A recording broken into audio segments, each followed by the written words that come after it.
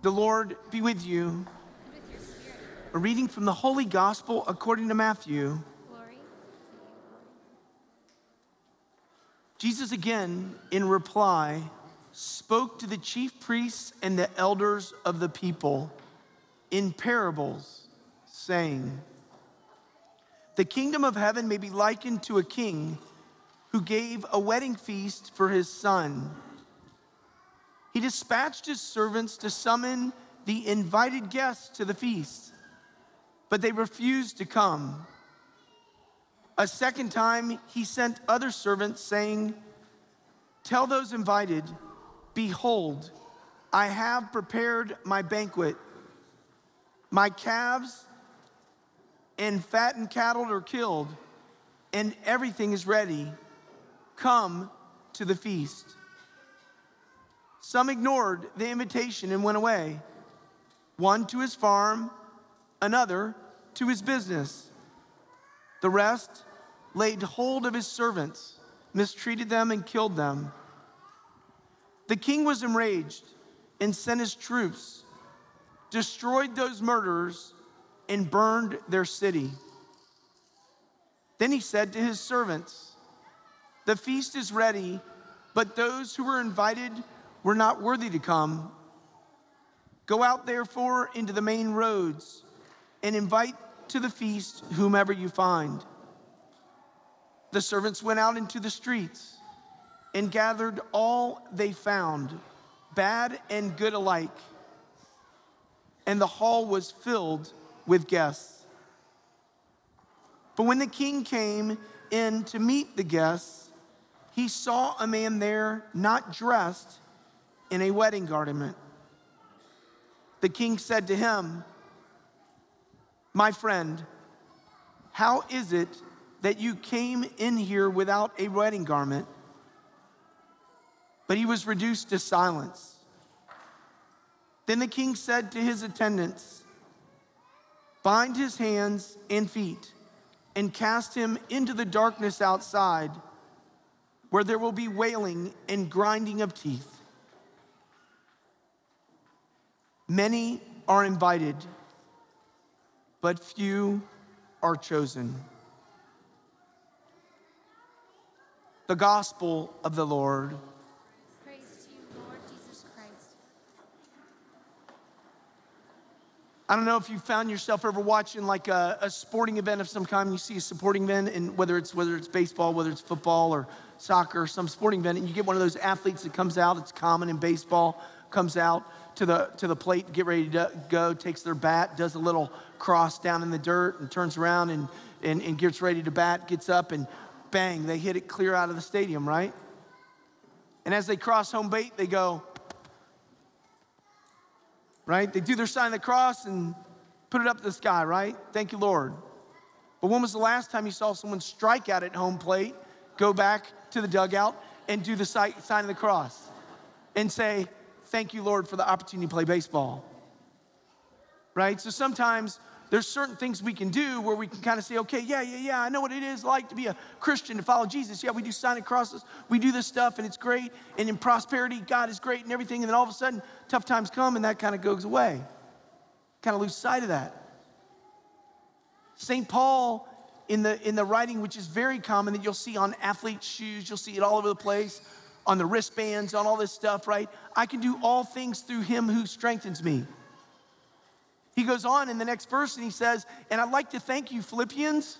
I'd like to thank you for sharing in my time of distress." If you read before, he's talking about difficult times. He's talking about struggles, joys, and happiness, right? And so St. Paul is speaking to the people and encouraging the people, the Philippians and the people of his time, to speak to them about conforming to Christ. He says in another writing, put on Christ. Put on Christ. Put on the armor of Christ. What does it mean to put on Christ? What does it mean to draw strength from Jesus Christ? And strength for what? Now, our beloved Lord, through his living word, speaking to each one of us, our hearts in the today of our life. And my invitation to you, and maybe you already do that this, if you don't do it, I invite you to do it. Even those watching online, it's something you can do. Imagine what it might be like for you this week if this evening or tomorrow morning you were to pick up the gospel for next Sunday. And you were to read the gospel for next Sunday every day. And you were to let the living word of God speak to your heart. How much more possibly power-packed will the message come next Sunday when Jesus wants to speak to our heart? He wants to tell us something in the today of our life. The past 3 weeks we had parables.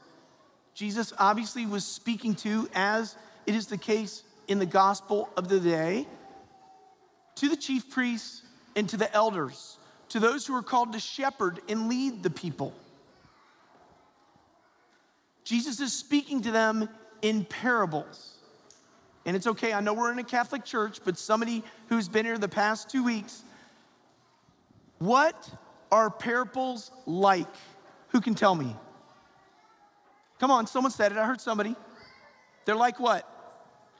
All right, we're gonna put it up on the screen, okay?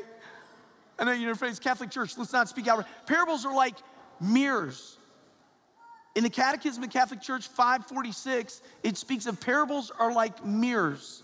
We read a parable, Jesus is speaking to the people in that moment in time, obviously the chief priests and the elders who are called to lead the people to what? To accept his good news, where Jesus was going to be the answer for their times and for all times after them. And yet we know the end of the story. We know they rejected him. We know their pride. We know their pride, their envy, their sensuality, their comfort, everything moved them to reject him, and that is called sin. Yet the same father of lies is in there, still mixing it up, and it's never us against them, but it always is us against the evil one who's trying to lead people away from Jesus Christ. So Jesus speaks in parables because he's trying to reach the heart in freedom. He's not trying to impose the truth. He who is the truth, he's trying to propose the truth, so he does it in parables. And so in the past 2 weeks, we had the parable where we spoke about the one word of today. God wants the today of our life. He wants the yes of today, and for us to put that yes into action. So 2 weeks ago, we spoke about today. If you don't know what that was about, you weren't here, we'll go back and read the gospel from 2 weeks ago. The parable speaks about give Jesus your yes in the today of your life and then live out that yes.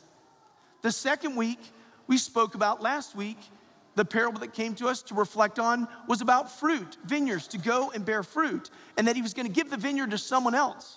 And that someone else that he was promising them at that time is his church.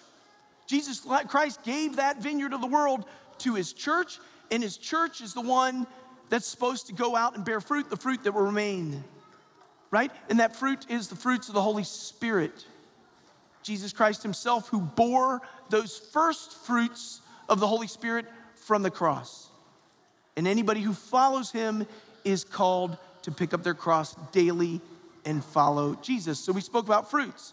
This week, I'd like to cling to one word, and it's a word at the tail end of the gospel, where Jesus, after telling that story of the king, and he's speaking about the king, and he's speaking about himself, he is the king, and the banquet, we're participating in that banquet right now, mysteriously on this earth, but connected to the banquet in heaven, the banquet of eternal life, in which the bread of life comes from heaven to earth at the words of the priests who aren't worthy to utter it, but Jesus works through me and my humanity in his person, in the person of Jesus Christ. And that banquet, which goes beyond our sight and our hearing and our understanding, happens here.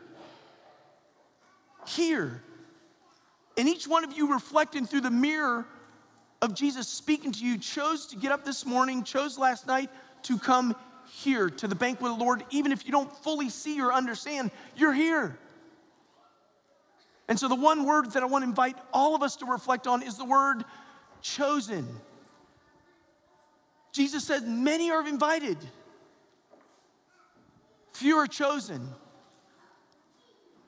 But even if you're chosen to be on a sport team, even the kids know this, you're invited to come play, you're chosen to get into the game, you still have to do your part. You gotta step into the game. What person's gonna be like, man, I was just drafted into whatever sport team, and we glorify our sport teams, right? We got like our holy cards of our players, you know? Here's my holy card, this is my holy card, it's my favorite athlete. Those athletes go to mass too, or go to church too. A vast majority of them. They're not gonna put them on ESPN kneeling down in the end zone. They're not gonna put them praying before the masses and doing their stuff. And I know many of them who do that, but they're not gonna do that because they're gonna promote what they wanna promote to get you to think what they want you to think. But we all need Jesus. But what person drafted is gonna sit there and say, Mom, Dad, everybody, I was chosen, that's great. And they're just gonna sit on their couch and eat their Cheetos and watch the TV and imagine what it would be like to play that sport. No, they're gonna work. They're gonna get them there, roll up their sleeves, they're gonna work, they're gonna be part of it. So we've been invited and we've been chosen. And we were chosen through the apostles who Jesus chose. 11 of them decided to go. 10 of them died as martyrs. One of them lived without being a martyr, but was boiled alive. That was St. John. And Judas betrayed. Judas betrayed. But there were 12 that were chosen. Because in the Last Supper, John 15, verse 16, it says the following about being chosen. It was not you who chose me, but I who chose you and appointed you to what? Sit on our couch and eat Cheetos? No. Appointed you to go. Go and bear fruit that will remain. Get out there to the vineyard. Invite people into the banquet. Get them coming. I want them to know me. Invite them. And then in Luke's, it goes on, it talks about those who've been entrusted much, those leaders, people who are called to lead, the importance of leading your family. Pray for us priests called to lead parishes. We can't do it on our own. We need y'all. We need God's grace. We're broken, wounded. But in Luke, it says, to whom much has been given, we'll have to look at it, but much will be required of the person entrusted with much, and still more will be demanded of the person entrusted with more. St. Paul knew this. St. Paul knew this, and he knew that he could do all things through him who strengthened him. But he knew he couldn't do it all, but he knew he was entrusted to something great. And it remains the same. How will people know that we're followers of Jesus Christ? By the fruit that we produce. If we're truly chosen, by the lives that we live. We spoke about it last week where Jesus said in John chapter 12, verse 24, only if a seed falls to the ground and dies will it bear fruit, but if it dies, it'll bear much fruit. But if it just falls, doesn't go to the ground, it won't, if it doesn't die, it doesn't bear fruit. By their fruits, you will know them. By the fruits, they will know us. They will know that we're followers of Jesus Christ. All right, here's the invitation. I'm kind of coming in for Landon now. And it's probably going to be a little uncomfortable invitation. But there's no such thing of a Christianity outside of an uncomfortable Christianity. Doesn't mean we need to be unhappy or mad. No, we're called to comb our hair, brush our teeth, look happy, and live the joy of the gospel. But we preach Christ crucified. And we imitate Christ crucified. And we take up our cross. And we realize that we can, in some way, shape, or form, like St. Paul said, but I thank you. I can do all things through Christ who strengthens me. But I thank you for sharing in my distress. We have an opportunity this week as Christians. I read a note that the bishops in the United States of America, united with the patriarch in the Holy Land, are inviting Christians, Catholics all over the world to unite in the distress of our world. This Tuesday, a day of fast and prayer. We're used to an Ash Wednesday. We can come on Ash Wednesday, and it's amazing how the church packs, and people come, and everybody gets their ashes, and we get to wear them around to show everybody, oh, look, we're fasting. Guess what? No ashes this week. But Tuesday, put on sackcloth and ashes and fast from the inside, from the heart out. Unite your heart to somebody in the Holy Land that is suffering. You see, the only one who's winning on this side, the only one who's getting full satisfaction of all that's going on is the father of lies, the devil. It's the devil who's getting in there and mixing up hearts. He's the one who we can combat against, that Jesus combat against once and for all on the cross. To fast. That means one full meal and 2 meals in the day that do not equal a full meal. Maybe even a little more, maybe fast a little more, whatever, feel it. Feel it. And maybe think of those who have been taken hostage, who are feeling it right now. And some of them, the age of your youngest children. I'm sorry, but that's diabolical. That's diabolical, what is going on. It's also diabolical, in a way, if you're gonna put someone in front of you and say, I'm not gonna dress in the way I need to dress to show that I'm a combatant, but here you go. To get at me, you gotta get through them. It's diabolical. But the one who's behind all of that is the evil one. How do Christians react when we see that in our world? St. Paul and them saw it in their world. They walked through the streets of Rome and saw people crucified, their friends crucified on crosses. We get that stuff coming live streamed through media.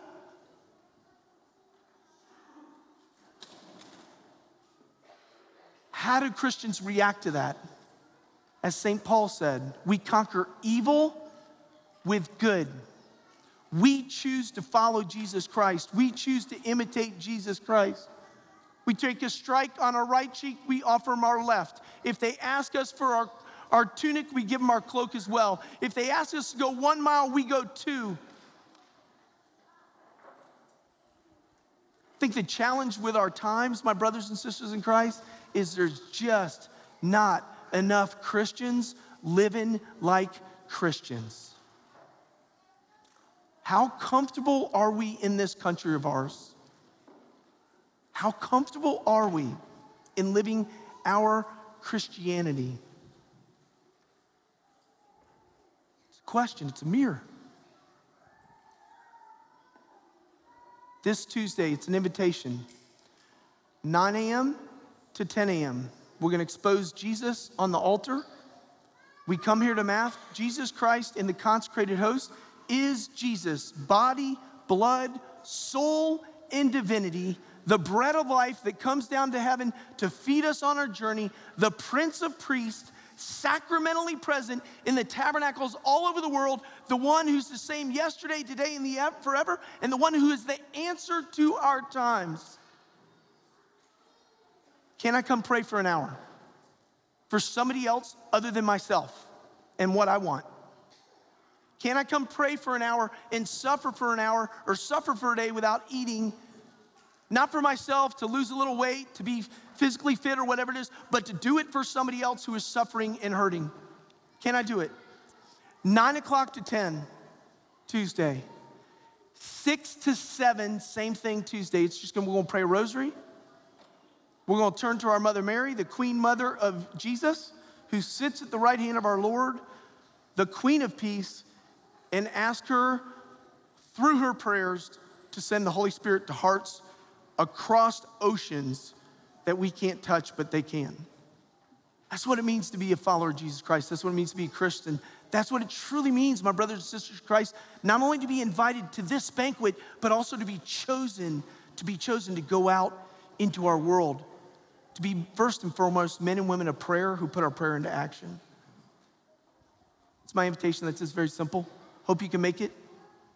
And my prayer is this, that our parking lot will be so full, that our church will be so full that it busts on out there, that everybody across the street starts saying, what is going on over there? My hope is that those sport teams and those activities, the dance, the art, the whatever it is going on in the afternoon, that maybe parents and maybe kids go to their coaches and say, hey, coach, guess what? We need to pray for world peace, so I'm not going to be at the game. I'm not going to be at the practice. I'm really going to put my Father, Son, Holy Spirit, amen, in Philippians 4:13 into my prayer, and I'm going to go. And hey, coach, by the way, I heard you were Catholic. Do you want to come with me? Come pray with me, coach. Let's bring the whole team. Wow, what a witness that would be. Also, what a sacrifice that would be. Can I put something aside this week to put my faith in action? To truly say, Lord, thank you for the gift of being chosen, and I choose to follow you the way you want me to follow you. I choose to conform my life to Jesus Christ and imitate Jesus Christ, even if it costs me to, Lord. I can do all things through him who strengthens me.